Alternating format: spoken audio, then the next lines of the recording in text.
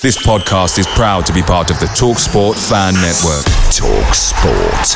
Powered by fans. And there it is, that's as good as it gets on this stage. Nissan Townstar EV strikes again. It's an unstoppable van, unstoppable. Just fantastic. You can actually see the ProPilot technology in action. Effortless parallel parking. It moves with all the confidence that comes with a 5-year warranty. And with a bench full of all-star van experts, there's real strength in depth here. That's all-star quality. Search Nissan Townstar EV and visit your local all-star van centre to see for yourself. Terms and conditions apply. 5 years or 100,000 miles, whichever comes first. ProPilot is an advanced driver assist technology. Driver's responsibility to stay alert, drive safely, and control vehicle at all times. The TalkSport Fan Network is proudly supported by McDelivery, bringing you the food you love. McDelivery brings a top-tier lineup of food right to your door. No matter the result, you'll always be winning with McDelivery. So the only thing left to say is, you in? Order now on the McDonald's app. You can also get reward points delivered too, so that ordering today means some tasty rewards for tomorrow. Only via app at participating restaurants, 18 plus, rewards registration required, points only on menu items, delivery fee and terms apply. See mcdonalds.com. Thank you for downloading the Homestead Radio podcast.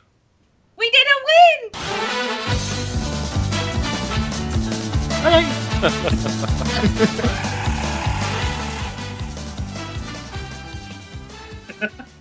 There we go. It's an appropriate celebration for the 3 points. Enjoyed that immensely. And so thank you very much for downloading the Homestead Radio podcast. Good show this week. We've got a surprise new presenter this week. It was DR. Had a good first showing, didn't you, mate? It was good to be on. Enjoyed it. You know what we're all like in real life now as well, don't you? So, you excited? Don't sound it. I mean, your instant reaction was. It's just you, Chris. You scare me at times with your. Yeah. Fair enough. Right. So, Nick, I think basically in this intro we're not going to do too much, but you have a question for the panel. William, my son, my 12-year-old son, asked me this morning, if we play a player what's under 18. Does he have to have a different shirt sponsor? Does he have to have the EA Sports sponsor on his shirt because he's not old enough to gamble?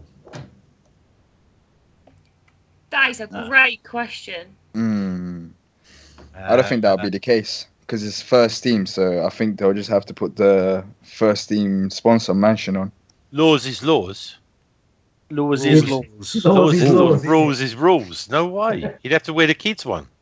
Nick, you're a teacher. Are you going to let that kind of way of speaking go? Because that's worse than DR saying fam. You say it more times than me. All right, I'll just say that now. Oi. What you've done there as well, DR, is you've answered the question seriously, whereas, really, Nick was probably trying to come up with some sort of a joke, or was it a genuine question? It was a genuine question that my son asked me. It's an interesting one, but no, it's obviously the first team sponsor's the first team sponsor. They play for the first team, but maybe it's a moral maze. But I've never seen a team have a player with a different sponsor. There was was it Cisse who wouldn't play for Newcastle because they were sponsored by Wonga. Yeah. I think that was more about he was creeped out by those Wonga puppets from the adverts, though. Yeah. Did he have to have bang on his shirt instead? Very good, Nick. Well done.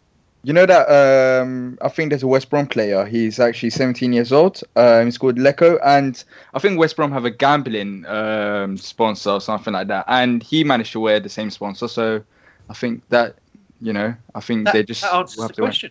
Yeah, they do anything for money, though, don't they? So. Yeah. And I'm not going to tell Will the answer. I'm going to make him download the pod to find out. It's all about stats, mate. One extra download. It's good. Do that every week if you can.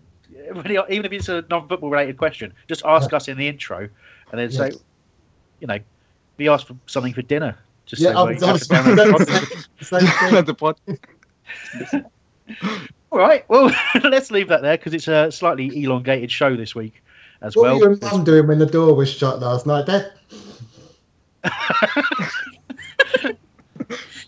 Oh God, that is a horrific image. And if you want to see what that image would look like, at least what one half of that image would look like, do watch our videos on HRLradio.net. It hasn't got a video of Nick having sex with anyone, but it does have a video of Nick, so you'll know what he physically looks like. So do check that out. So Nick, in a new feature, which is definitely going to be repeated every week, it is time for... Unlike all the others. Unlike all the others, yeah. That's what you mean, mate. Can we please have your joke of the week? I've got a job in a reggae band as a triangle player. I just stand at the back and ting.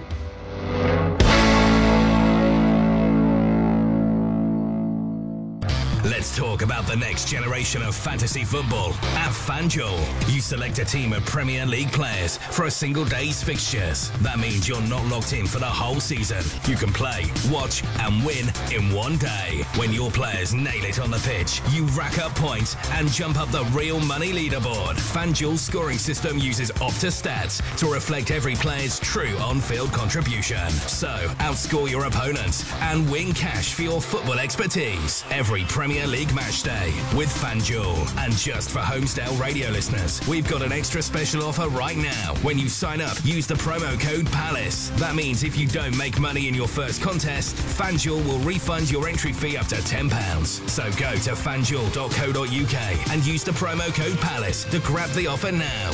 What are you waiting for? Terms apply. Over 18s only. Please play responsibly. Hello and welcome to Homesdale Radio. My name is Chris Hambling and I'm your host tonight as we review Palace's first win of the season. God, I sounded a little bit manic there at the start. I apologise for that. Good Eagles performance saw Alan Pardew's side defeat Aitor Karanka's impressive Middlesbrough team.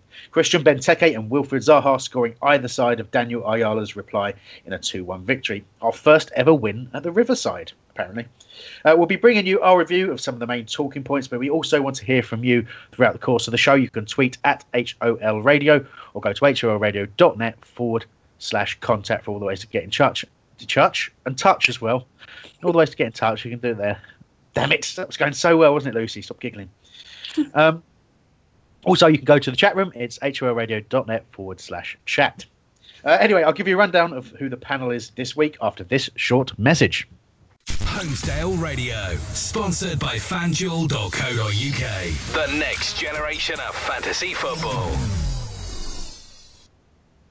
Right, after that flawless introduction, just thought I'd introduce my team for today, although one of them seems to have gone missing. But well, hopefully Nick will be rejoining us later on. But we also have Lucy White. Good evening. Good evening. we have Mr. Gel Holyoke, of course. Bonsoir, Garcon. Good stuff. It's good to keep this, give it a European feel, sometimes. Only Pardew would have understood that because he likes lots of French people around him. So, well, that is a controversial statement this early on in the show. But that's what you're here for, Gel.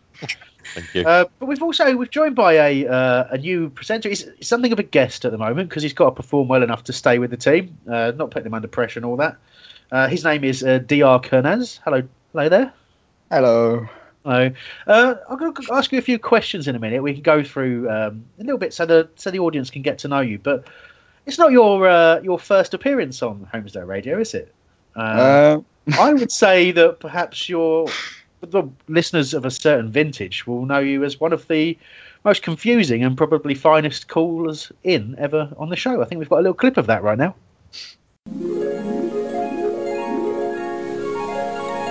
Hello. Hi.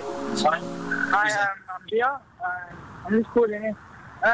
This might be a little bit off topic, guys, but I'm wondering what exactly happened outside the training ground. Do you guys have any idea? What happened outside the training ground? Do you mean with the banner? Yeah, because basically we were there and then all of a sudden we saw flares and stuff. Do you guys know what happened? Yeah, we talked about it a little bit earlier on. There was a anti-Sky banner from some of the HF lads apparently, which Sky will no longer go. Yeah. I saw that as well.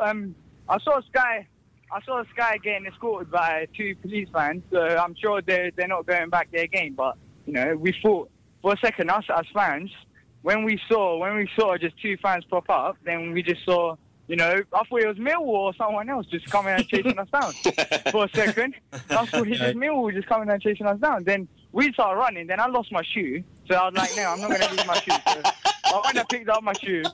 Then now I don't know where I went. I went back, you know, this is the best call ever. Then I went to the goal centre there. Yeah. Then now I'm just walking. I don't know where I am. Well, I'm afraid we don't know where you are either, so we can't really help you. I'm just walking. I just want to know what's going on. I was like, for a second, I thought I was going to get murdered. Fair play. Oh, there they are. Hold on. Start running.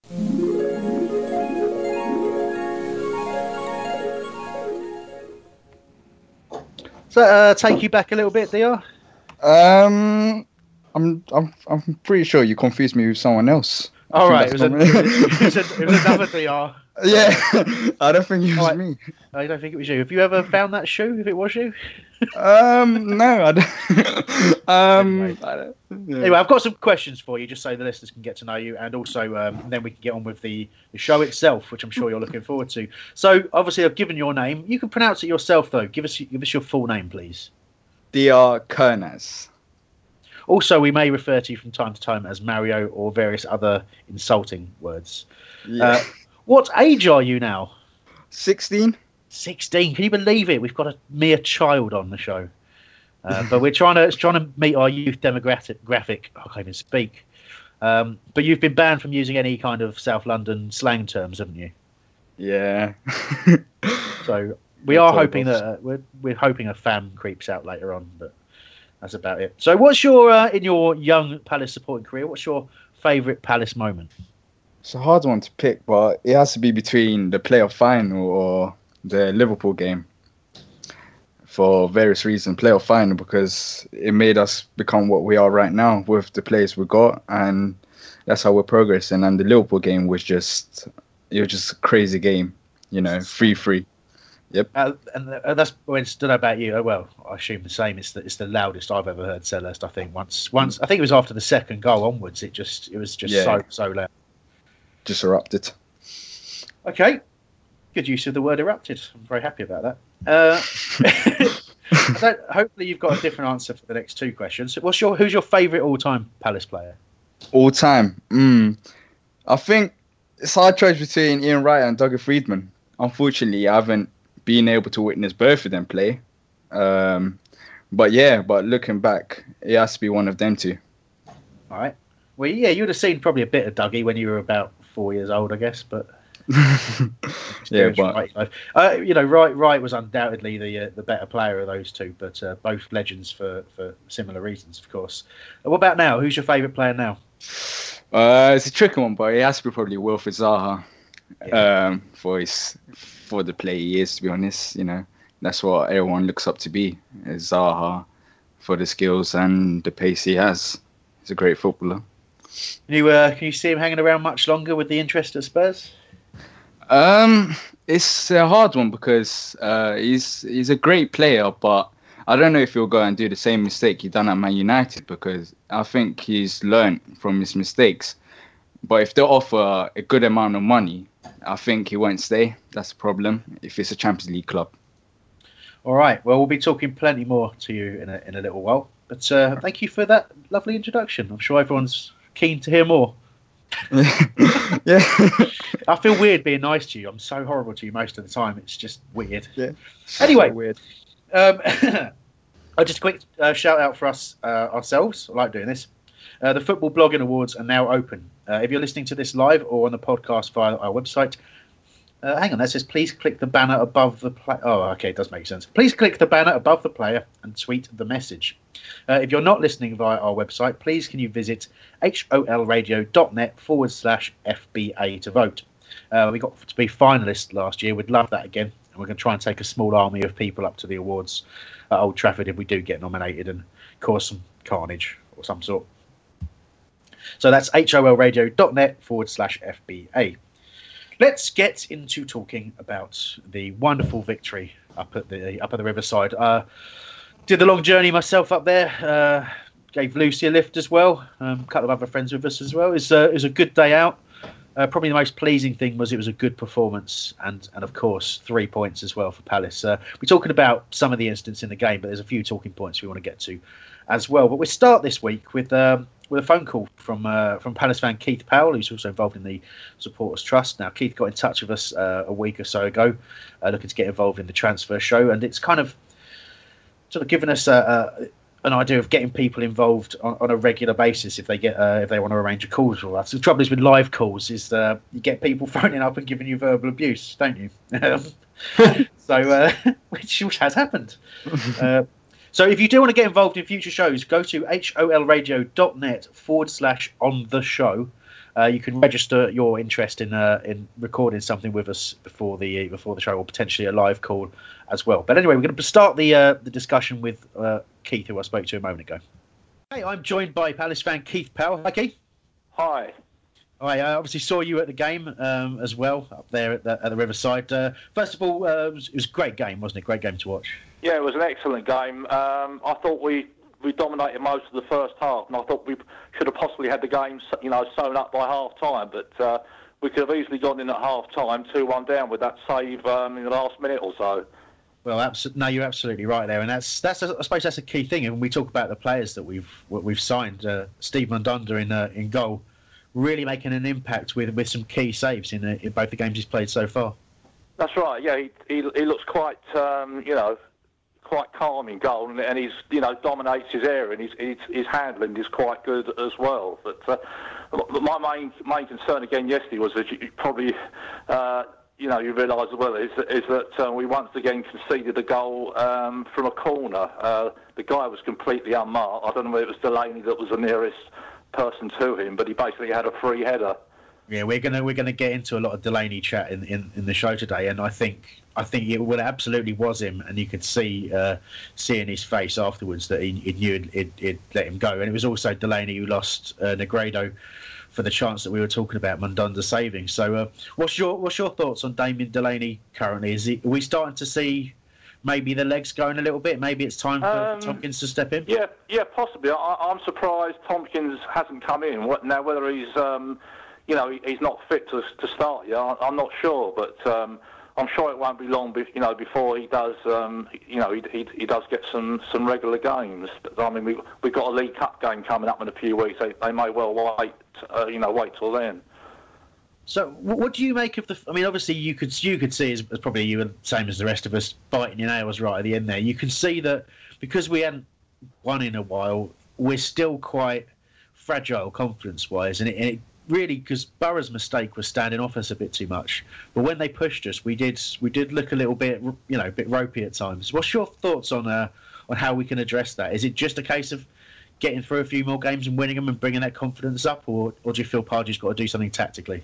No, I think we just need a few more games. Possibly if we can, win a couple of games, then the confidence comes back. But I thought yesterday, second half.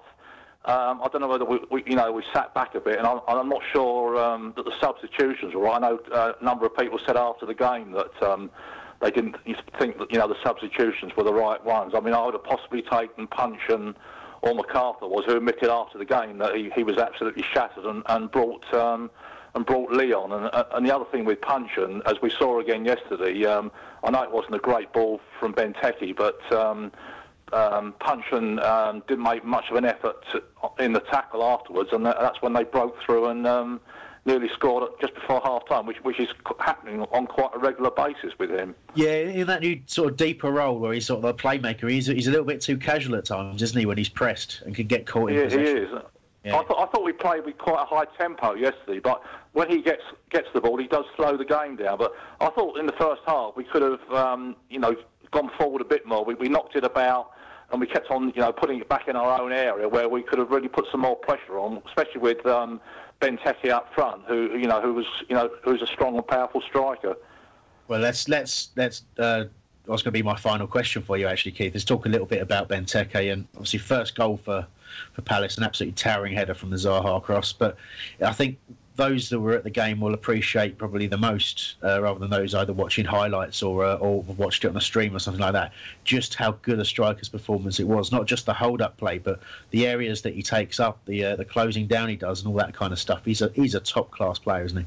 Oh yeah, I mean he looked excellent yesterday. I mean it was an excellent header for the goal, and also when he shielded down and laid it back for, I think, Townsend, who the keeper made a brilliant save from. But I think if he gets the service, he will score goals. But it'll be interesting to see whether Pardew does play him on his own or plays maybe Wickham alongside him or Remy if fit. I can't believe he signed Remy to leave him on the bench and just play one up front. Yeah, obviously. No, I agree with that. Obviously, we've got to get Remy fit first. I think we've got a good couple of months before that's the case now, sadly. That's right, yeah. Real shame there.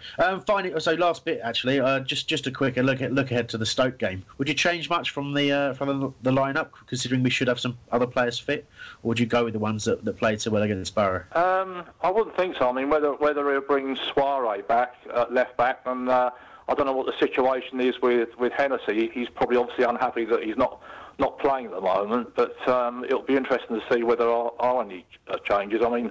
I mean, Cabaye hasn't played that well towards the end of last season, and he hasn't started greatly this season when he's played. But whether he's not fit at the moment, I don't know. So I would possibly have him on the bench. I thought the midfield did really well, Ledley and MacArthur especially yesterday. Great stuff, Keith. I think that's a good talking point for us to carry on with as well. Thank you so much for your call, mate, and I'm sure we'll speak to you again soon. Every picture tells a story. Keep up to date with ours on Instagram at Homesdale Radio. There we go. My thanks again to Keith for getting in touch with us, and some great insight there, and a lot of stuff we'll be touching on in more detail throughout the course of the show. We left it, the last bit we talked about there was the midfield and the competition in that. That's going to be a key topic to come back to. But I do want to start, if I may, with the defence, because we won the game, so I want to get the kind of the negative stuff out of the way early on in the show, if at all possible. So I mean, bottom line is it comes down to Damien Delaney. It really does, because the fault for Middlesbrough's goal was Damien Delaney's, and the key chance as well was also Damien Delaney's. So, Lucy, obviously you're a huge fan of Damo, but even you yourself were saying at the game that you were a little concerned. Do you want to take us through some of those concerns? He just looks lost. He doesn't look like the strong sort of leader that we all know and love him as. He's very he was at fault for a lot of mistakes with their goal. You can visibly see him say, when he realises that he was at fault. I think, as much as I love him, and probably not necessarily for his footballing ability. But he's in there for good reason. We've paid a lot of money for Tompkins, so he's obviously he's a leader in the team. Absolutely. He's a strong character, but he's being a strong character enough now, do you think, or is it just age catching up with him? I do think, obviously, he's 34 now. I mean, that isn't old by any means, but for a footballer, they're getting that is kind of getting towards the end of your footballing career. I mean, I know there's been players that have gone on for a lot longer than that, but I do think that's why Tompkins has been brought in to kind of gradually replace Delaney, sadly. I know that there's lots of people that have been calling for Delaney to be dropped for not even just a few games, like even a couple of seasons. They've been saying that, his hoofball and he's just not strong enough at the back. But, there's been a lot of times when we've done well with him. I mean, he scored the first goal against Liverpool in the 3-3 thriller, and I know we shouldn't dwell on things, but we've got to remember what he has done for us. Definitely. But sadly, as much as I hate to say it, I think we do need to start looking at other options. Well, Nick, you finally joined us, I think. So yes, where do you stand on the issue of Delaney? Similar to Lucy, you finally, I don't know if you've been there a while, in the sense that Damo's probably potentially the weak link, because I've got other views of who the weak link is myself as well. Well, it was the fact that he's made the same mistake twice now. Yeah. And you knew he knew he made a mistake by the way he put his head in his hands when he did it. There's some good stuff in the chat on Delaney as well, if I may. Yeah, you may. Yeah. HOLradio.net/chat. Let me go. We'll go. That is the wrong way of doing it. You should go to it first and then tell me there's good stuff in the chat. I'm not supposed to do this on it. I apologise. I'll shut up. You've got it there. Booted Eagle. Delaney neither got to the man nor the ball. King B. Tompkins needs to come in and replace Delaney. Booted Eagle again has said any pressure on Ayala that far out, and I reckon he wouldn't have scored. And I thought that as well. Brinskell Eagle has turned around and said it may be Damo knows his time is up and he's struggling to cope with it. Bert's Head said he's a busted flush and Tompkins should be a first choice. We've had a great tweet in from Brummy Eagle that I'm going to get to in a minute because it's very much where in my opinion, is sitting. But let's get DR involved. What do you think? What's your thinking on Delaney? I mean, he's good on FIFA, right? Yeah, he's good on FIFA, but I've liked Delaney for ever since he's been at Palace. But I think his time has come now. This season he hasn't started good at all, and I just think he's just aging. I think we've got Tompkins, and we need to start playing Tompkins. That's what I feel like after yesterday's performance as well. Do you think, obviously, he's got an established partnership with Scott Dan, but is it a case that the sooner he establishes that, sooner that Tompkins establishes that partnership, the better? Yeah, I think Tompkins needs to come in as soon as possible. Because if Delaney keeps playing like this, and if you're bringing Tompkins too late, then I think it can hurt us in the upcoming games. Because next we've got Stoke, then I think we've got Everton, and then after that I think we've got Southampton, something like that. Then we're going to have hard games coming up. So I think the earlier that we start playing Dan and Tompkins, the better it is. I think, yeah, I agree with that. I can see perhaps the change being made in the Southampton Cup game, and then him staying like that. If that's sort of a way of Pardew doing it, but we'll see. I kind of get the feeling that Pardew might have almost hoped when Delaney limped off injured against Tottenham that would be him out for a few weeks, and he could sort of establish the change then. But Damo's not going to give up without a fight. Let me get some opinion from you, Joe. I'm going to read out Brummy Eagle's tweet, and I'm going to I'll talk around it and then see what you reckon, Joe. So. Hothy, who's Brummy Eagle, has got in touch and said that bring Tompkins in right back, stick Kelly and Dan in the centre, and then Suarez left back when everyone's fit. We must play Kelly because he's so much better than Ward. Now, I wouldn't go necessarily with that lineup myself, but Ward is the one who I am struggling with, and I know myself and Luce talked at the game a lot about how we felt Joel Ward was playing, how he doesn't seem confident in in possession of the ball anymore, and all that kind of stuff, but. And how Kelly was much better. Of the two fullbacks, Kelly was the better fullback yesterday. So, with that in mind, Joe, how do you see Tompkins coming into the defence and solving those issues? Wow, talk about a loaded question. Yeah. Okay, right. So, firstly, Ayala got above Damo in exactly the same way that Benteke got above Ayala. Both goals, exactly the same way. They both were over them and attacking the ball early before they could get up. Before both of the said players could do anything about it. Almost carbon copy. Yeah. So all that is just one player getting the better of the other. The next point about Damo is we know he's never had pace. When he came to us, he didn't have pace. The other thing is that if we go bring Tompkins in, and Tompkins or Dan gets injured, then Damo's straight back in anyway. So I don't get this. Get him out immediately because we haven't got another number 4. I thought that was the fundamental thing that it was almost obvious at the end of last season that Damo was probably not going to be able to play a whole season. So all we've done, we've replaced him. We've replaced him with Tompkins, and Tompkins will definitely be playing sooner rather than later. Yeah. But what happens if we're almost back to square one, where we need like 4, 10, an 11. We need another forward. We need a playmaker, and we need another 4. It regardless is what I couldn't understand. But anyway, I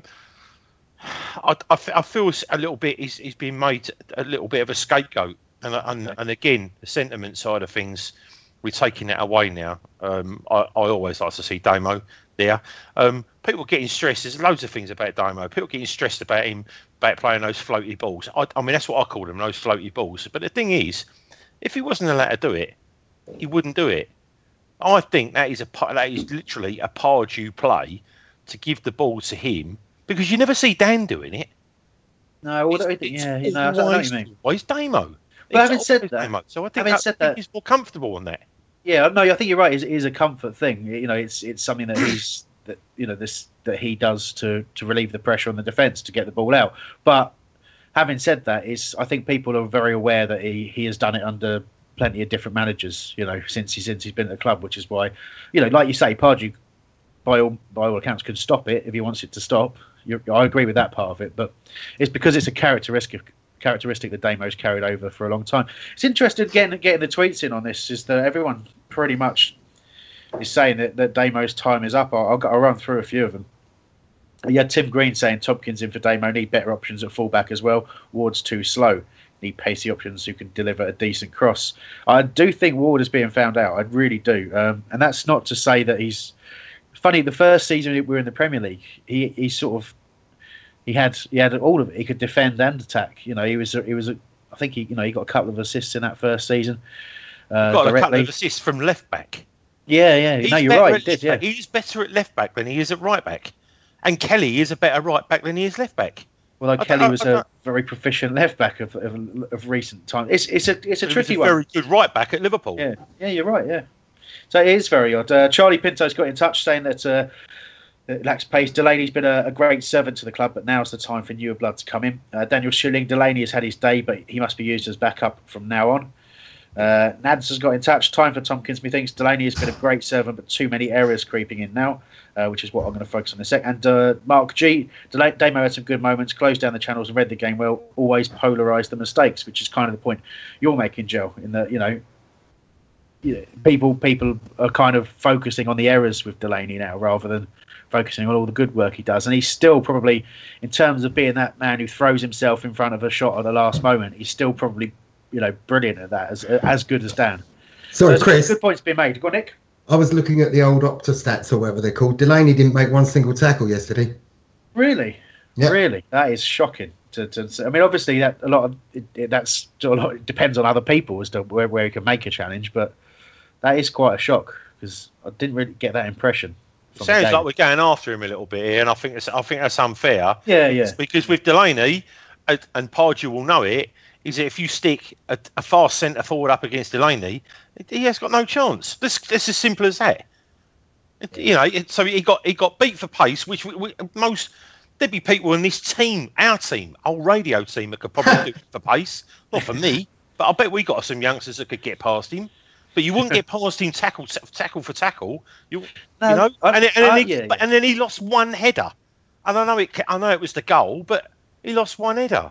It's like going after him. I think it's really unfair how people are going. You know, how it seems like we're going after him. You know, no one's. I don't see anybody caning, punching when he lost the ball to put everyone under pressure. You know, try to do that silly little flick over a player being shut down. There's loads of things we can go after players, but I think it's a little bit unfair going after him. I understand the point you're making. If we lost, the mistake gets compounded 100-fold, but we didn't, and I think we need to sort of, you know, we know what we're going to get with him. But my point would be that we knew he was going to be a part-time player, which is why we bought Tompkins. Yeah. But the thing is, that still only leaves us 2.5 centre-backs. That isn't good enough. That is not good enough, because if Dan gets injured or Tompkins gets injured, then we're back to 1.5 centre-backs again. And then what happens if someone else they get injured then? Then we are buggered then, aren't we? And then we're trying to bring in... If there's only a squad of 25, so you are limited anyway, and then you have to start using youth players. But I know the point you're making, Joe. I don't want to get too far off the track. No, not the centre backs. I know what you mean. Luke Kroll has, and he's probably the next one in the line. He's a promising player. One of them's in prison. Ryan Ennis, isn't he? He's what, in prison? He went in, yeah, got banged up for assault. Oh my god! Yeah. A bit of a Google it if you. I'm not making that up. There's a bit of a shocker because he seemed like a nice lad to. I saw something about him, but I thought it was to do with his registration not going through. Yeah, that was the initial excuse for him not playing against Southend. And that's all. It transpired that he'd been banged up for 14 weeks. I thought you were going to say you thought he was sent to prison because his registration hadn't gone through. That would be really harsh, wouldn't it? That would be pretty harsh, yeah. Al Jones got in touch, addressing my point on Ward. Said Ward started off pretty sluggish this last season, actually, but will improve, which is fair point. But I don't know. I'm not too sure how I feel about Ward at the moment. Maybe we'll talk about that. I think we'll probably talk about that another day as well. Don't dwell too much on the negativity because I want to be positive. He's turning into your new Much, isn't he? No. Much is still at the club, so he remains my Much. Not in the squad yesterday, so it's all good, isn't it? Look, I know the point. Look, Joe, in all seriousness, I know the point you're making about Delaney. You are right, but all I'm going to end that discussion on is I do feel that the mistakes are on the increase. That's from watching every game. That's how I feel about it, and I'm someone who I do think sentiment's important, and I do think the work that he does is still of a very, very high standard. But Tompkins is there, as you say, Jill, because he is that long-term replacement, and I think that's going to happen much sooner rather than later. I said much there. So let's leave the defence behind. Let's leave the negativity behind, because obviously it was disappointing to concede the goal the way we did, and we were arguably fortunate that Steve Mundunda made the save that he did to keep us level at half-time. But having said that, it had been a very good display up until that point. We'd been, particularly the opening 20 minutes of the game, we were incredibly dominant. We really were. And a lot of that was in Middlesbrough afforded us a bit of respect that we haven't really seen of late. They kind of stood off us, and never more evident than in the first goal, where they've just let Wilfried Zaha cross. He very rarely gets that opportunity. He's obviously usually having to cross at full pace, having beaten a couple of players. But the ball was not back to him. He just gets to roll his foot over it and pick out Benteke. And that shows you what he can do when the defending's not quite right. And a fabulous header from Benteke to put us one up. But so let's talk about Benteke, and let's talk about the Bentekes. But first, let's talk about Christian Benteke. As an overall performance, Luce, it was just superb, wasn't it?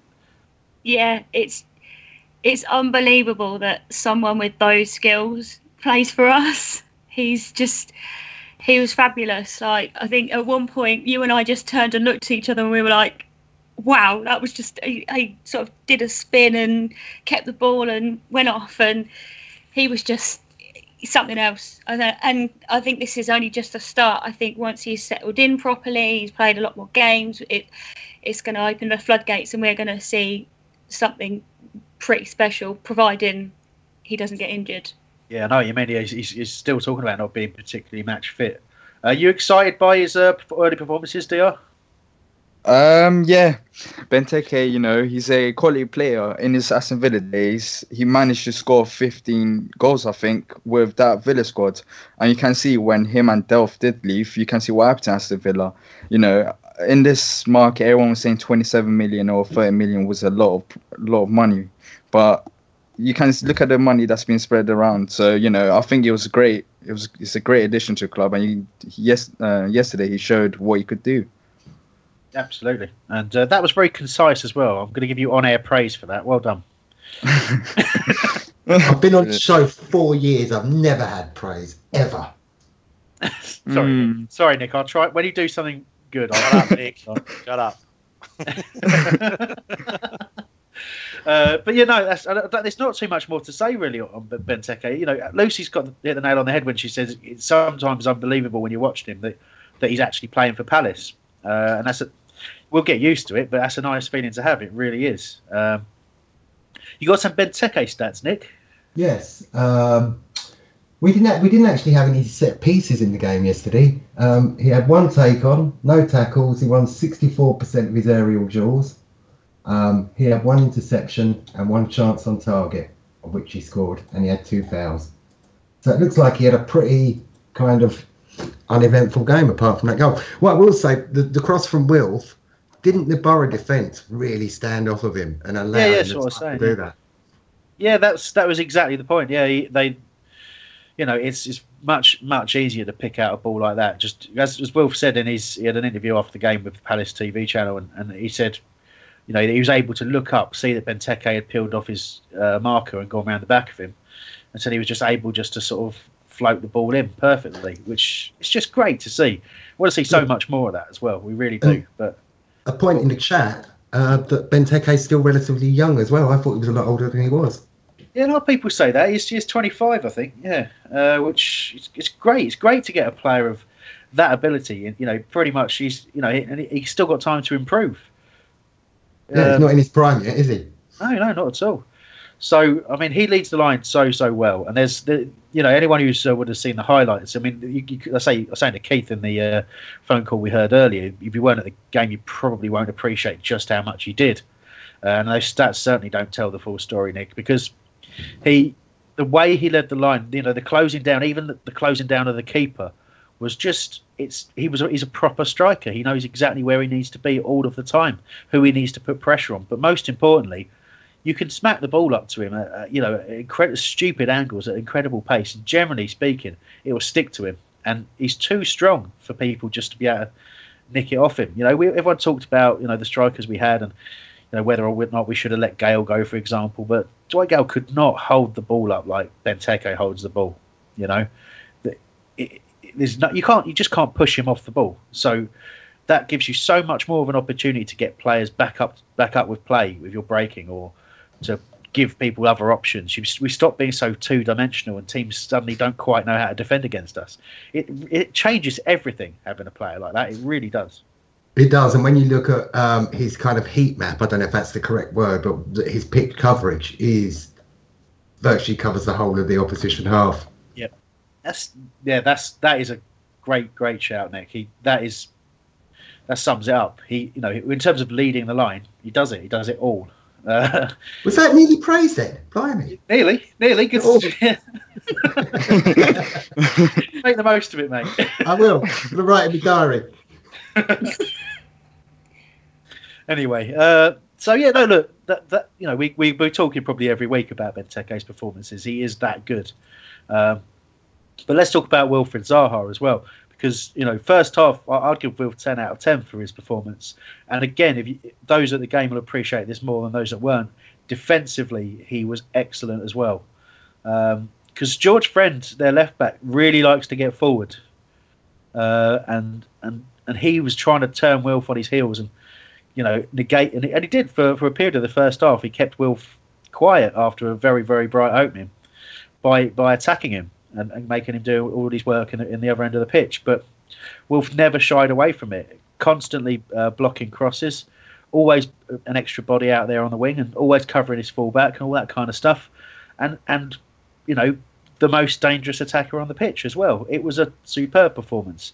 Second half, he was a little quieter, but he did the main thing, which was chase a ball that wasn't particularly great from MacArthur, in that was sort of tried to slide it in behind the defence. Friend again using his pace to get across, but the strength that Wilf has, and we all know that. I don't think other fans of other clubs appreciate how strong Wilf is, and he's just knocked Friend out of the way and smashed the ball home. But what was really, really nice, Lewis, wasn't it, is that he started running off and celebrating, and then deliberately turned around and came over to the Palace fans, and we had a good couple of minutes celebrating a second goal with the players, which was nice.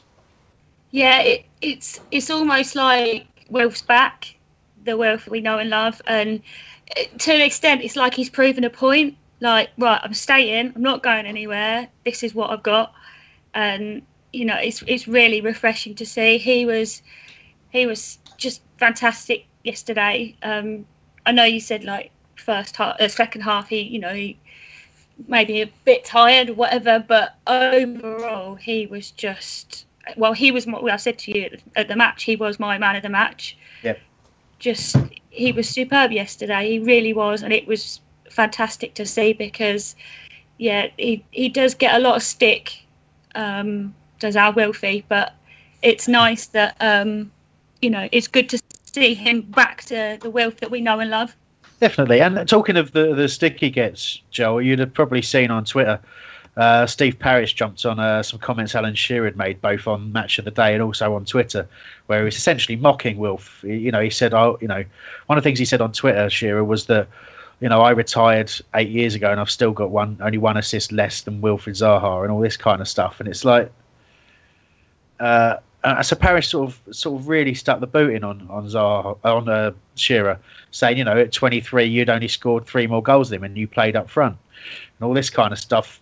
Where do you stand on the Wilf debate? I know you're a huge fan of Zaha's ability, but everyone picks out the end product what it should be and all this kind of stuff. And I suppose that's really what Shearer was saying. But is Parish right to point out just how he's only 23 still and he's still got a lot of improving to do, but deserves more credit than he gets?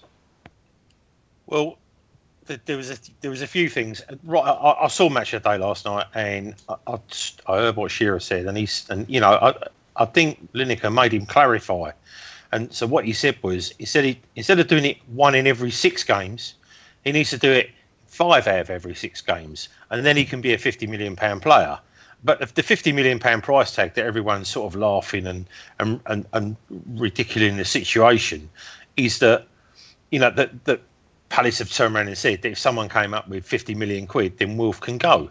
But the thing is, I've said for ages, I don't think it can't be about the money anymore. Not when we've got 30 million and whatever his wages are to keep Benteke at the club. We need this. We need the supply, and Wilf proved perfectly yesterday. That he's got the supply when. And there it is, that's as good as it gets on this stage. Nissan Townstar EV strikes again. It's an unstoppable van, unstoppable. Look, just fantastic. You can actually see the Pro Pilot technology in action. Effortless parallel parking. It moves with all the confidence that comes with a 5-year warranty. And with a bench full of all-star van experts, there's real strength in depth here. That's all-star quality. Search Nissan Townstar EV and visit your local all-star van centre to see for yourself. Terms and conditions apply. 5 years or 100,000 miles, whichever comes first. ProPilot is an advanced driver assist technology. Driver's responsibility to stay alert, drive safely, and control vehicle at all times. Away days are great, but there's nothing quite like playing at home. The same goes for McDonald's. Maximise your home ground advantage with McDelivery. You in? Order now on the McDonald's app. At participating restaurants, 18 plus, serving times, delivery fee and terms apply. See mcdonalds.com. When he's able, he is able to supply. But there was another thing. I'm pretty sure the stats. Wilf was top of the take on stats last year. Yeah, he was. Yeah, I didn't see Shearer giving. I mean, it was. I don't think Shearer is the kind of person to go after. To go after our club, to go after Zaha. I can see exactly what he was saying, but I can also see Steve Parish trying to. I don't know, trying to stick up for Wilf, because not only is he just one of the owners, but he is a fan, and I think he's saying it from a fan's perspective. Yeah, saying it, I own a club and I can do what I want. Sometimes I know he has said that, but he's not. No, neither the two of them. Listen, this is just a completely media-driven frenzy that's gone mad, with us retweeting it and going after Shearer.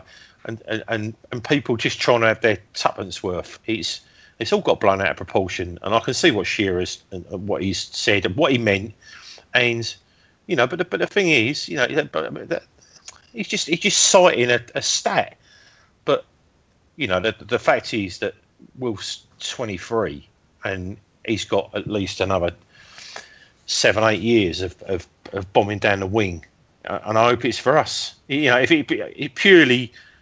If he asked to leave, no one's denied that he asked to leave.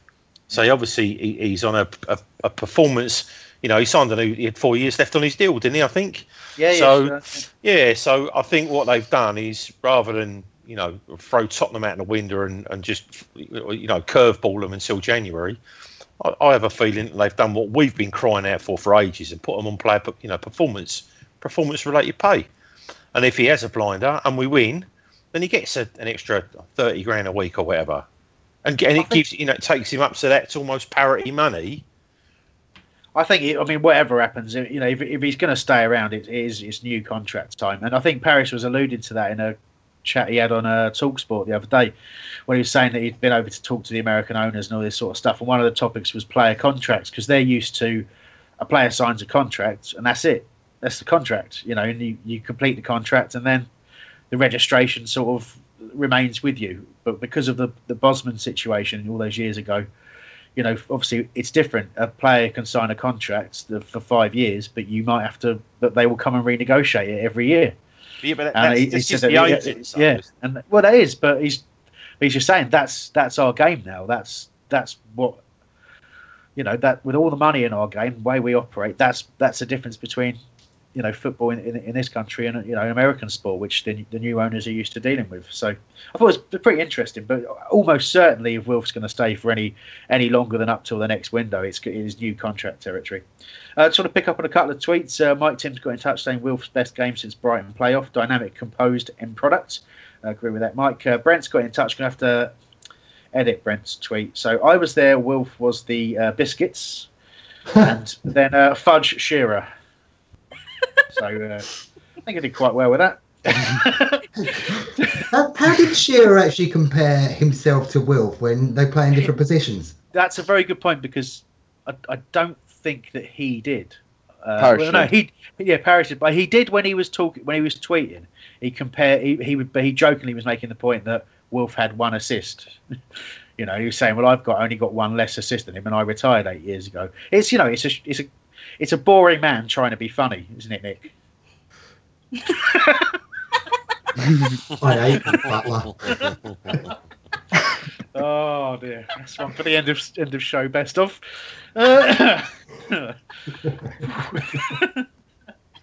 So, sorry, I had a question for you, DR.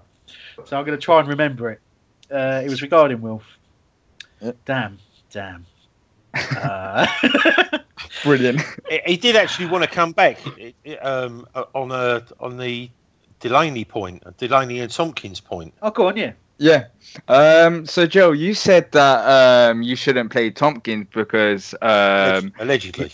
Because he's better than Delaney, and I don't understand that, because end of the day, you want to play your best players in your best positions. And if you're saying, I think if you're saying that Tompkins is better than Delaney, then Tompkins should play. I don't understand where you're coming from there. Exactly. Well, I'm not the manager. I mean, there's three players that play for our team that I wouldn't even have them in the squad. The two of them played yesterday. They wouldn't even be in my squad.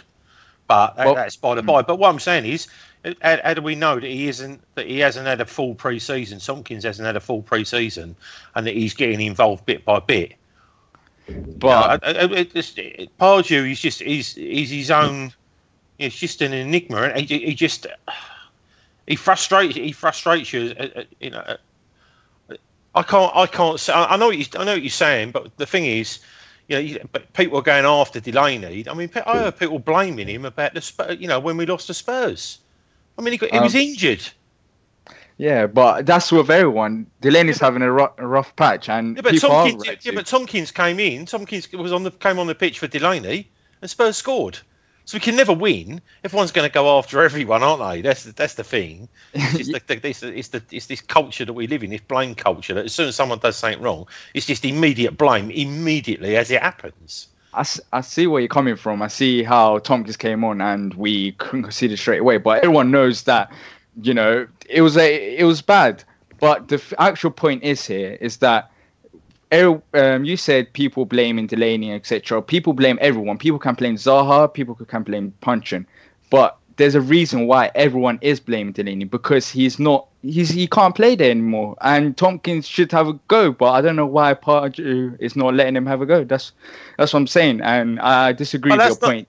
But that's not my fault, fam, is it? I'm just saying. Yeah.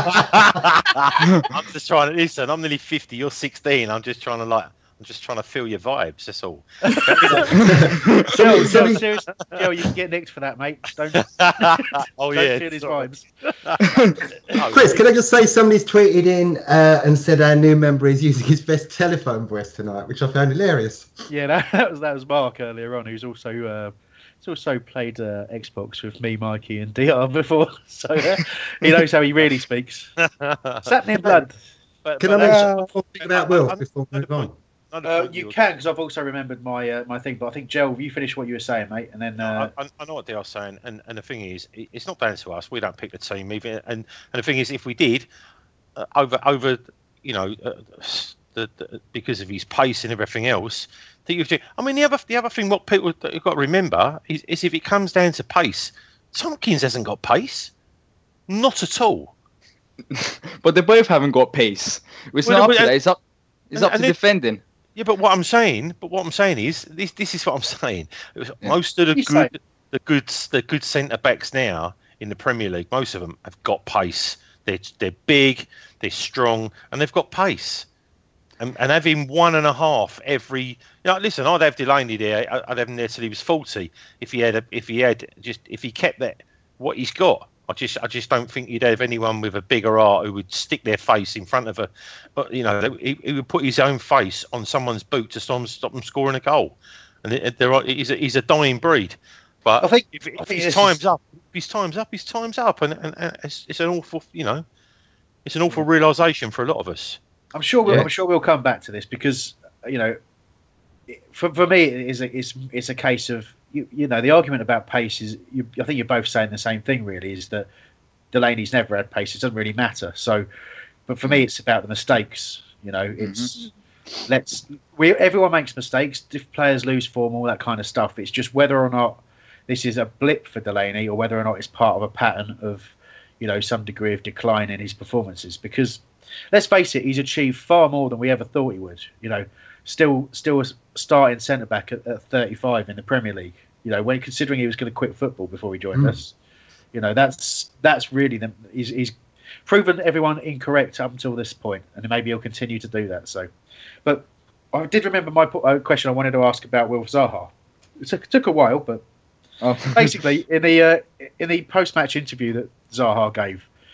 He mentioned that that Palace were playing much more of the passing game that Pardew had been talking about, which goes right back to the keeper, Mandanda, being much more comfortable with the ball at his feet than any of our other keepers, and actually being part of the passing moves and all that kind of stuff. Now, briefly ignoring the fact that certain players were caught in possession a bit too much, otherwise we'll start Jell off again.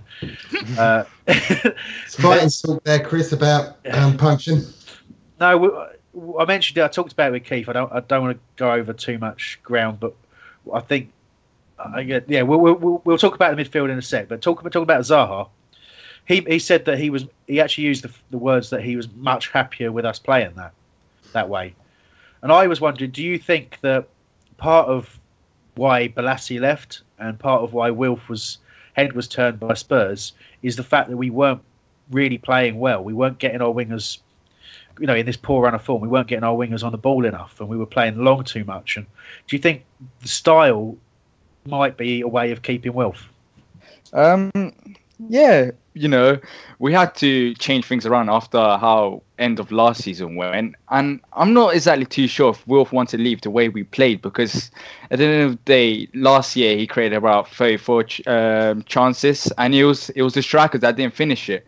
And now we got Benteke. It shows the ambition of the club, which wants to probably make Wilf stay, because he's seen that we want to spend money and we want to get somewhere. I think that's more of a case of Wilf staying than the way we play.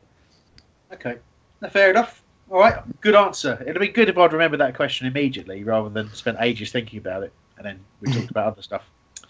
Still, kind of other opinions on Wilf. Oh, go on, Nick. I was going to give. Right, two things. Well, I'll just come to Booty Lions, Gels, mate, in the chat room, talking wholeradio.net/chat, talking about the Tompkins-Delaney debate. Tompkins is by far the better ball player, and as such will fit into the, in inverted commas, transition of the team. I think one of the most important things Wilf did yesterday was that when he really hurtled back to give away that expertly positioned foul on the edge of the area. That's that almost saved us the game, I think, possibly. And just, Wilf looked like a different player, but Lyons has again said Wilf isn't back. It's one game. He needs more than that. Without wishing to give Shearer's comments any credence, he wasn't far wrong. Good stuff. They're arguing in the chat room. It's good. Yeah, no, I like it. It's good to get the debate going, and obviously keep it. You don't have to, keep it going without the show. Let us know how you get on if you ever resolve it or it ends in a fight. That'd be good. A couple of more tweets to talk about. Homesdale Cravatics got in touch. That's Paul. Nice one, mate. Excellent. Best. It's back, Wilf. Best he's been in ages and a handful. Looks hungry and happy. Great assist. Good, well taken goal. Just too good for them. Dan de Courtabine. Man of the match, plain and simple. I'm not going to read out Brendan's second tweet because I can't remember the context of it, so we'll leave that alone for now. Let's talk very quickly about the midfield because we're running out of time on this show. I think we've enjoyed ourselves a bit too much.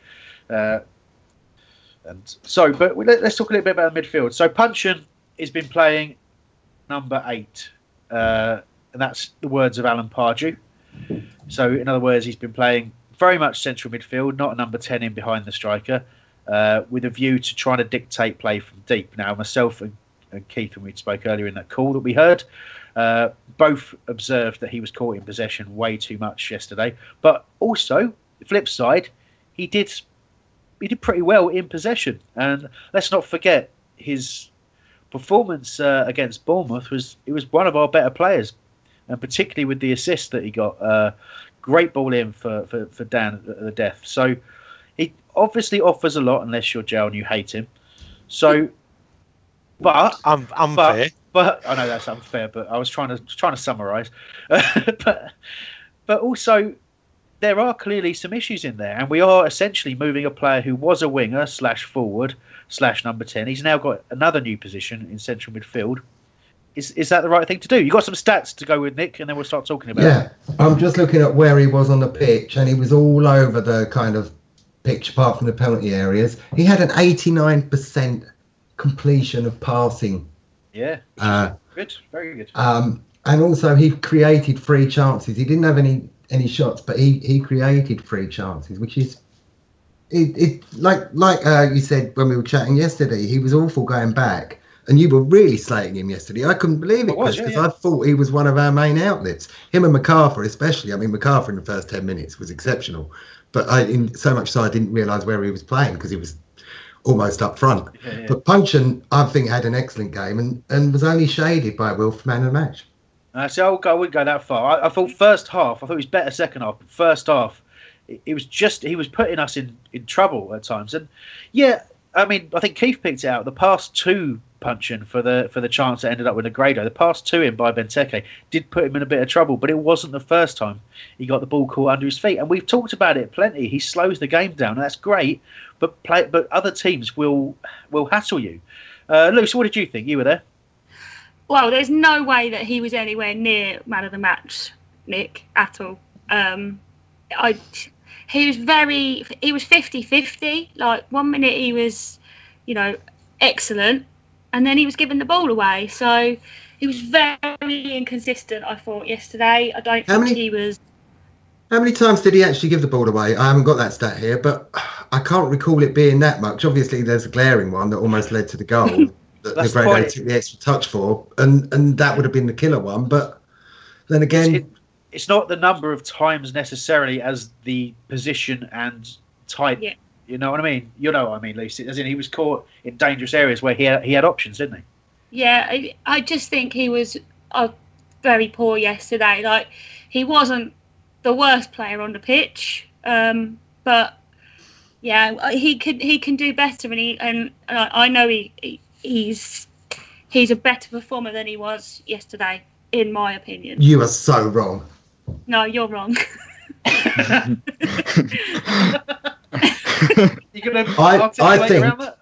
think without Punchin there in the middle, we'd have struggled yesterday. He was behind so many chances, so many moves, so many layoffs that yes, he did have that mistake.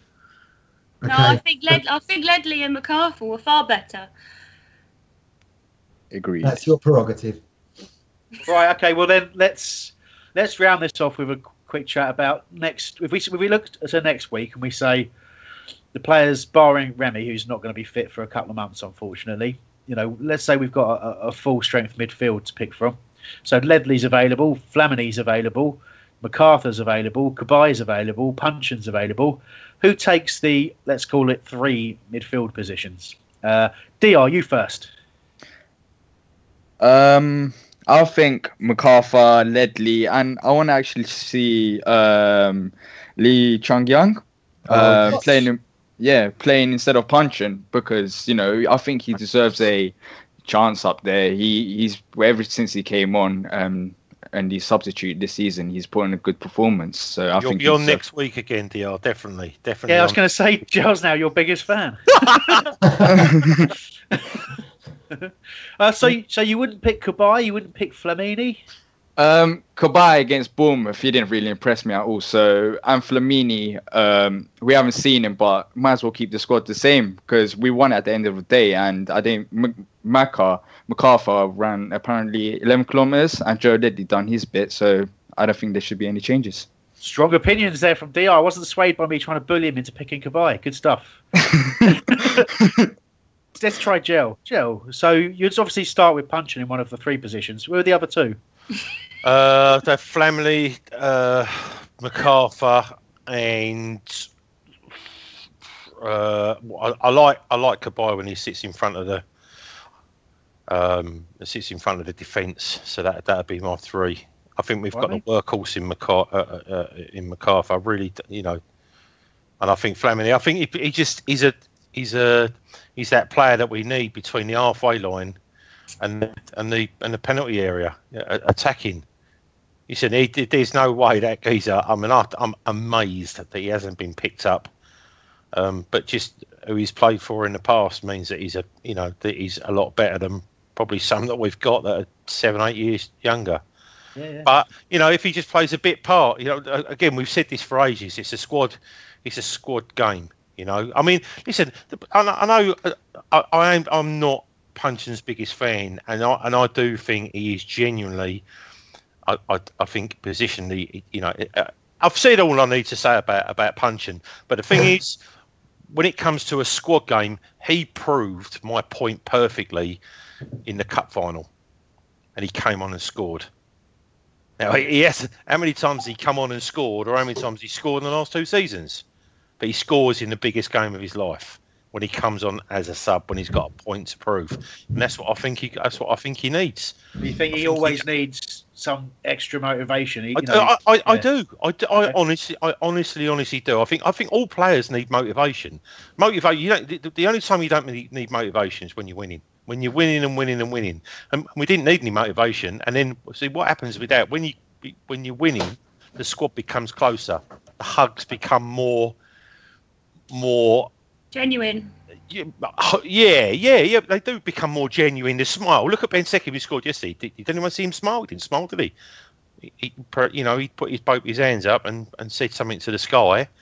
but that's what he does. That's his celebration. But the more he gets comfortable, but the more the team bonds. We've said it for ages. It's been missing for months now. That our team spirit has been missing, and I think if we can win a few games, I think you'll see that come back, and you'll see the players be more together.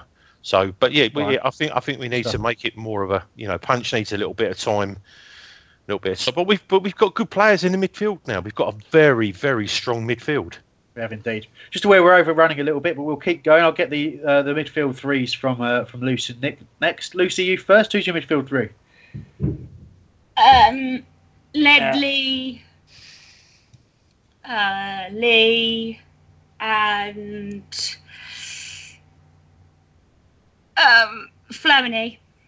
All right, no one's picking Cabaye. This is insane. Nick, I did. Oh yeah, you did. Yeah, sorry. I need to see Flamini more before I can actually say let's put him in there, because although he came on towards Arsenal, I didn't really notice him. Well, it was a difficult situation to come into. Yeah, come on, Joe. I don't know whether I'd like to include Lee in the squad, but playing sort of behind the striker, behind 2 strikers, perhaps, rather than more of a midfield role, because he seems to be better. But But Lee's class, and he wants that place. And fair play to Pardew for playing him after what he said. I know we discussed that before. MacArthur would be my first choice every day. Gel might be right with Puncheon being an impact player coming on. Cabaye, he's been off the boil. When he's on form, yeah, definitely. But he hasn't shown that consistency. All right. Well, I would like to see... Excuse me. I would like to see next week, bear in mind if all are fit and on current form, I'd like to see Ledley, MacArthur with Cabaye probably ahead of them. But I'd like that to kind of rotate where, MacArthur sometimes is the furthest forward of the midfielders and the other two sit, or then sometimes it's Cabaye. Obviously, it'd never really be Ledley because he's most comfortable sitting back, I think. But Ledley, it's worth pointing out, did some very good work yesterday. I think Luce mentioned it earlier as well, but he was good in that game. Unsung hero in a lot of ways, in that picked up a lot of interceptions. Well, whether they were direct or not, he just moved, kept the ball moving, occupied some good areas to keep Middlesbrough. Well, we reduced Middlesbrough to very few real chances in the end, which was everyone was a big part of that, I think. But what we haven't done, we haven't really talked about the penalty incident. So I'll give a quick summary of that, and then we'll start to end this show. I think we better. So the two penalty claims, I'll just get some quick opinions from you. I'll talk to you about the first one, Luce, and probably I don't know. It was two accusations of handball, wasn't it? The first one, if I'm right, I think was Dan, when the ball came across from their left into the penalty area. Dan's put an arm and a foot out at the same time. Now, at the time, I don't know neither you nor me saw it, did we? No. It didn't look like anything from the ground. But have you seen it back? Yeah, I was watching Goals on Sunday earlier, and I think it possibly was a penalty, but I don't think Dan intentionally did it. So I think the referee was right in not giving it, because I don't think his view was he did give it, but I don't think his view was as clear to make a decision. So yeah, Dan's arm went up with his leg and it just kind of hit off it. But yeah, it was leg onto hand, I think, wasn't it? Yeah, and I watched it a couple of times, and I don't know if it was intentional. It was just the way he was angled. We've seen it a few times where the guy's arms have gone up and they're sort of defending themselves. But was it a penalty? Possibly. I think when you look at the position of his arm, I think we're quite lucky to get away with that. Yeah. I think I would have felt it was harsh had it been given. Yeah, we'd have been raging if it had been given. But yeah, like I say, when I watched it on Goals on Sunday, and they even said that Dan was lucky to get away with it. I've forgotten what the second one was. It was some sort of scramble. I forget now. I think Mondonda kicked the ball and it hit his hand. Came in from the left-hand side, a little flick back into the penalty, the left-hand side, and he had his arm down by his side, it hit his elbow, didn't it? I think, that's right, yeah. Yeah. So nothing, complete nothing. His arm was down by his side. One was and one wasn't. Yeah. But there we go. It's football, isn't it? We maybe we got away with one there, but win some, lose some. Exactly. Overall, I think the display warranted the win, and that's the main thing to focus on. It would have been given at Liverpool, City, United, and Spurs, and Arsenal, but not anywhere else. Or if Mark Clattenburg was reffing. Oh, without doubt. Would have been down to 9. All right. Anyway, I'm sure the debates will be raging on all the stuff we've talked about today, but we're going to have to end our review there. My thanks to the panel. Right now, we're not going to talk about how bad Brighton are? We're going to talk about that in our intro and outro, which will be part of the podcast. So if you've been listening live, make sure that you download the podcast for the additional content, where there'll be certainly some discussion over Brighton's recent form, which we're going to thoroughly enjoy, and a few other bonus bits and pieces for you as well. But just before we do go, just if I mention FanDuel, we've all been playing. I think most of us have been playing it. Nick and Lucy definitely have been playing FanDuel, as have I, and I know Mikey, the producer, has as well. Obviously, FanDuel are our sponsor for this season, which we can't thank them enough about. if we had more, I'd love to spend a bit more time on this. But basically, to give you a quick summary of what we're doing. So we've got should we say, an amalgamation of our best fantasy football characters. There's a guy now who's called Dan Fuel.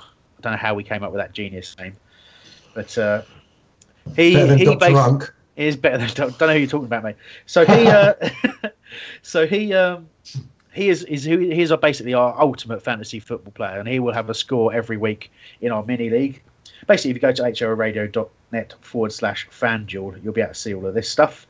But if you sign up using our promo code Palace, which will help us find you and add you to our mini league, but also, if you fail to win on your first contest, it'll be your value up to £10 will be refunded. But you can also enter free contests if you don't want to spend any money at all. But do sign up with the promo code Palace, and we'll add you to our mini league. If you do win the mini league and you have beaten Dan Fuel, you will get £5. We're doing that every week.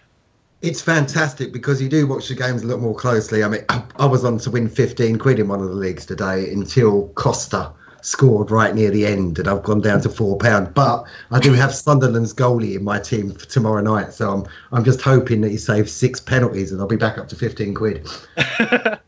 Honestly, we've become slightly obsessed with it, and it's really nice to not have to fake pretend that you enjoy the thing that's sponsoring you. It's absolutely brilliant. I've become obsessed with all the other matches.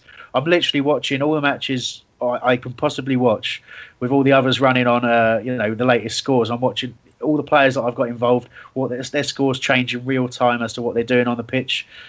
Sort of at the game I was thinking, oh my God, I'm on for about 40 quid here, and then a series of really bad things happened, and all of a sudden I wasn't winning anything. But overall, winning plenty of money every week, which is really, really nice at the moment. But one of the people who signed up for us, we were going to get him on the show, but I think we didn't quite have time to get it sorted out. But Jack Ely, who signed up with our promo code, won £500 last week by just a single team that he picked. Finished, I think he was finished second in one of the big tournaments, the fans' favourite, which is the one we try and push every week. It's £7,500 total prize shared out between the sort of top third players, I think it is, in that one. Yeah, Chris, sorry, a couple of people in the chat room asking, have we got a link on our homepage? Yeah, holradio.net/FANDUEL, FanDuel. Get involved. It's really good fun. And like I said, I don't want to encourage people to gamble or spend money if they don't want to. So if you do sign up, just enter the free tournament. You do have to be over 18, DR, so you cannot play. Sorry, mate. When you're 18, we'll get you an account as your present. But say if you can't afford to lose money, don't play it. But play the free game. But it's very, very enjoyable, and I think the best thing is the more you know about football, the more you know about individual players, the more likely you are to win, and it's good. It's good stuff. Even I'm winning money, which is amazing. So shocking. Get involved. Hey, I'm not coming back. Having that. Quick shout out for Fan TV as well. We've done a few appearances on that. On a Wednesday, against our better judgment, Gel, Nick, and Lucy will be on there. I know. I'll send Lucy up there.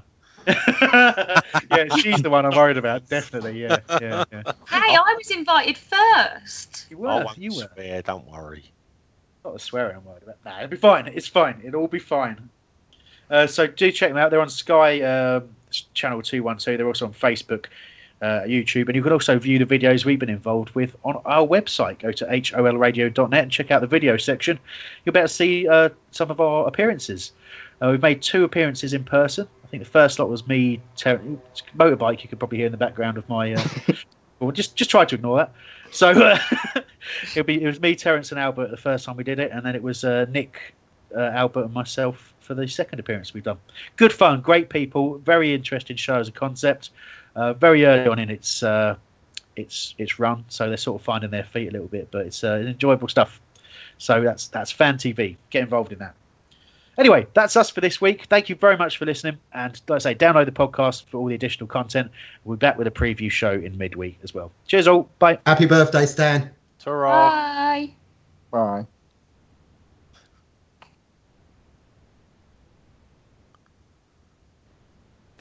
Homesdale Radio. Now we don't know if we Sponsored finished by it, do we? FanDuel. All good way. That's what she said.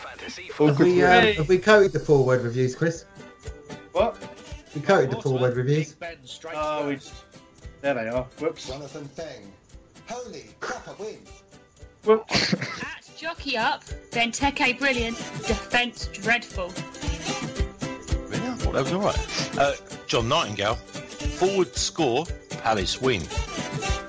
Mummy White, feeling gladder all over. Adam Harper. Come on, you Palace. Daniel Harrison at Dan Eagle, 8 months, 2 weeks. Dan Skipsey, there's only 2 Bentekes.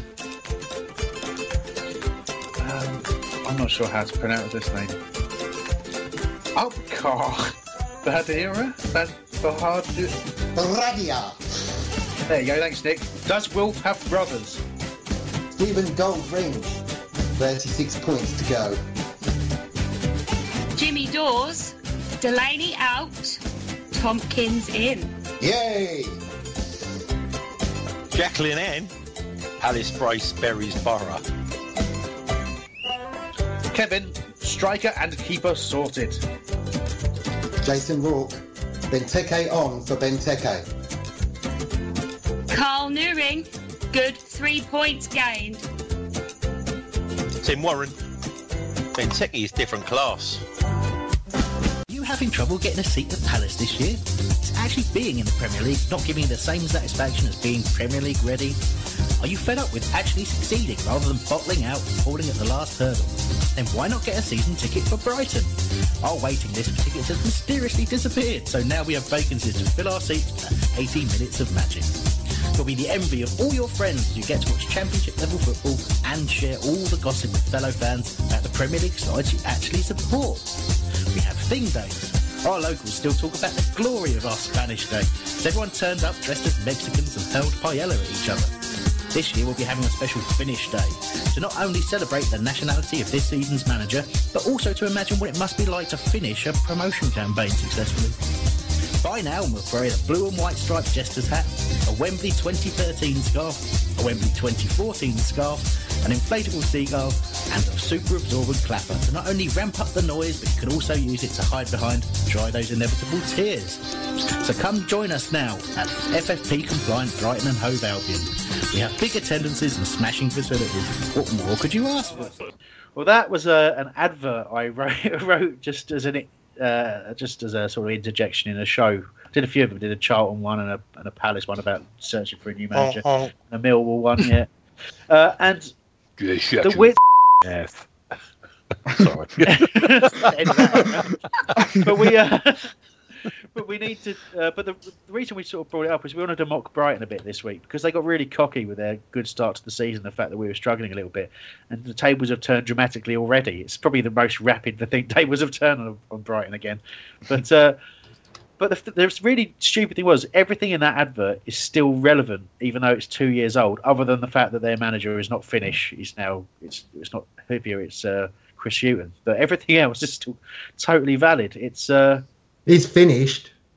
He has finished. Yeah, that's right. I made that joke in it. You can't read In it. Oh, don't start with the fam stuff again. No way, fam. Mikey, can we can we drop have Nick? that? Can we have fam TV? We just stand outside somewhere in Southeast 25. Oi, in it, come here. Alright. Don't waste good ideas on air, mate. Come on. Brighton, bruv, or it's Palace. No Are you way. dizzy, bruv? Are you dizzy? Crazy blood. Right, you lot are quite finished. What are you saying? The quiz show Fam Fortunes. Very good, Nick. That's your best one for a long time. Can you imagine the topics in Fam Fortune? We are starting. Best gangs. Best Instead of our Southeast survey 25 says, gangs. Yeah. instead of our survey says you can have, what are you saying? How many G's in an ounce? Anyway, Anyway, we'll stop this now. It's unacceptable behaviour. We were going to talk about Brighton before we started all that. They are currently 13th in the Championship table. You look at the table, and it's a very, very tough league to get out of. They are losing huge amounts of money every week. It's not going to be tough for them if they carry on, is it? League One. But Charlton nearly lost to a service station yesterday. They did. 2-2, and it right at the end. They've got a Fleet conceded right at the end. I couldn't believe it. But I mean, in terms of our rivals, keeping us on our toes, it really is getting ridiculous now. I think people genuinely had some fear at the start of the season that Brighton were going to run away with the league. But look at that league; it's so difficult. Newcastle will undoubtedly do very, very well in that league. And they didn't start particularly well, but they're starting to get a bit of momentum now. But there's so many good teams. They're not. Burton Albion, yeah. Huddersfield. No, I was talking about where you go shopping. Right, Nick, that's enough. You've run out of even vaguely amusing jokes. We're now laughing because of how unfunny they are, so stop it. No, he's not. That's genuinely funny, fan. Oh, God. Seriously dropping from the call, Mikey. Make him stop. There is no making him stop. But, Barnsley are third in that league at the moment. But basically, Norwich, Fulham look really good side this year. It's difficult to imagine that Brighton are going to get out of that league. Obviously, if they don't get relegated, we'd like to see them lose in the playoffs again just for the amusement of it. But, they are just nowhere. And I'm enjoying gloating in it. But has anyone got any sympathy for them? I don't think so, right? No. We're a nothing club. No. Mm-hmm. What I actually do, when I fly anywhere, the plane actually crosses over pretty much Brighton. I always have a and flush. Have we got any tumbleweed sound effects, Mikey? I did it on his last one. Have a listen. Listen to the playback. Brilliant. But what I'm enjoying, I don't know if you guys at home do this, but going on North Stand chat and having a good read, it really is quality at the moment. I get involved on there. Do you know I know you do. Yeah, you've got a secret account on there, haven't you? I have 8 years. 8 years I've been on there for. And they haven't rumbled yet? No, they know who I am. They know who I am, but I just don't go on there and take the piss. I don't need to, do I? I just go on there and talk to them, and they just don't abuse me anymore. And when they did, when it got really bad, loads of them stuck up for me. Honestly, it was really mad, really, really mad. So I'll tell you what happened.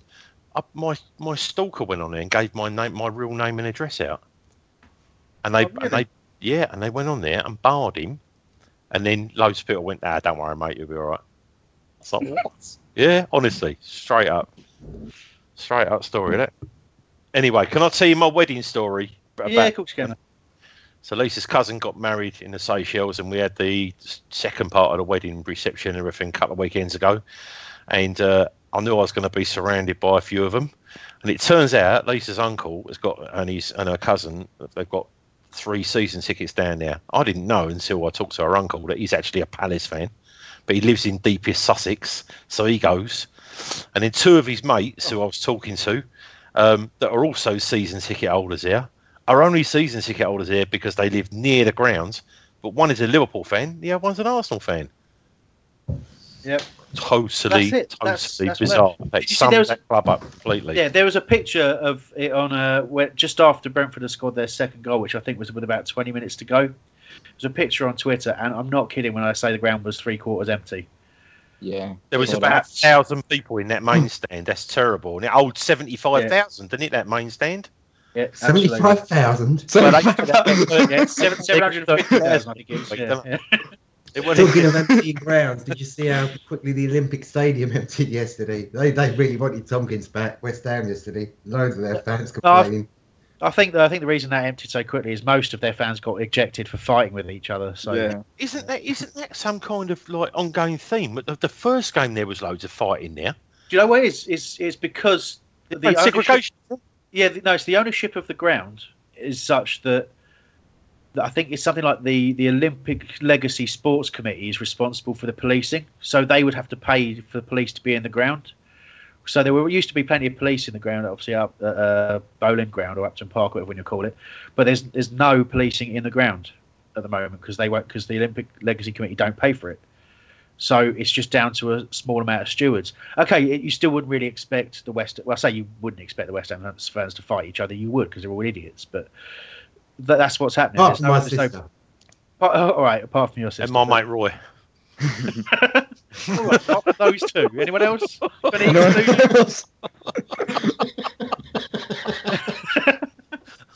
God's sake.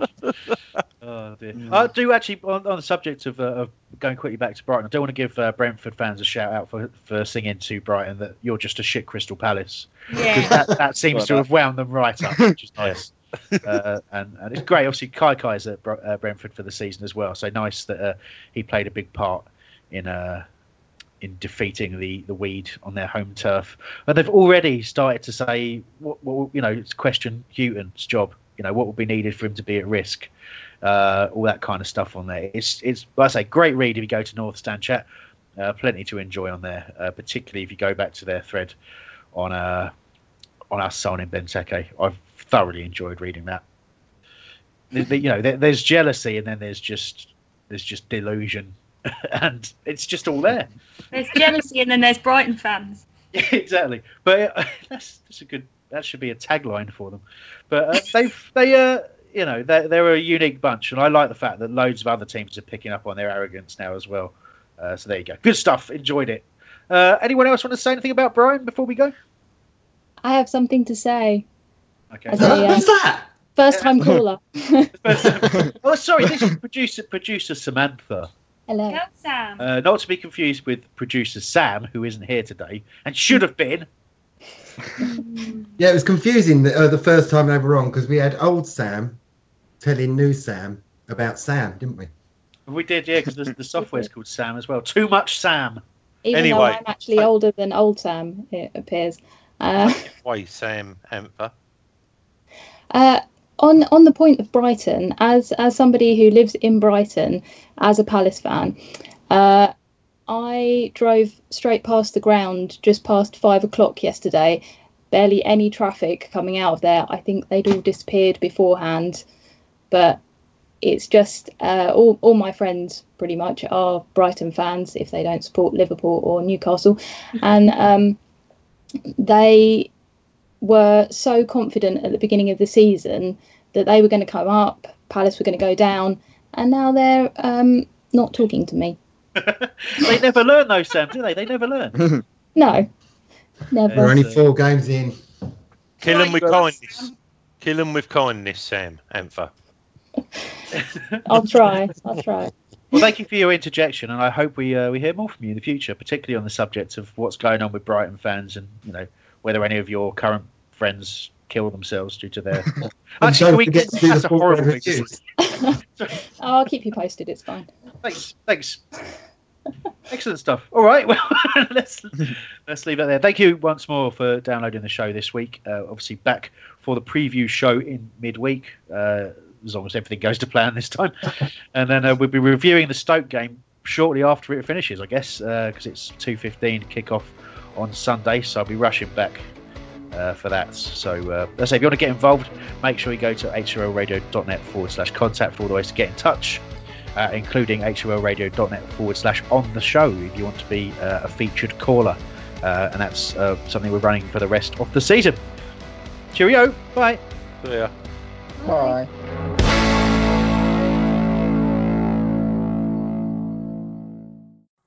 It's the 90th minute. All your mates around. You've got your McNugget share boxes ready to go. Your mate's already got booked for double dipping, and you steal the last nugget, snatching all 3 points. Perfect. Order McDelivery now on the McDonald's app. You in? At participating restaurants, 18 plus, serving times, delivery fee, and terms apply. See mcdonalds.com. And there it is, that's as good as it gets on this stage. Nissan Townstar EV strikes again. It's an unstoppable van, unstoppable. Just fantastic. You can actually see the ProPilot technology in action. Effortless parallel parking. It moves with all the confidence that comes with a 5-year warranty. And with a bench full of all-star van experts, there's real strength in depth here. That's all-star quality. Search Nissan Townstar EV and visit your local all-star van centre to see for yourself. Terms and conditions apply. 5 years or 100,000 miles, whichever comes first. ProPilot is an advanced driver assist technology. Driver's responsibility to stay alert, drive safely, and control vehicle at all times. This podcast is proud to be part of the TalkSport Fan Network. TalkSport. Powered by fans.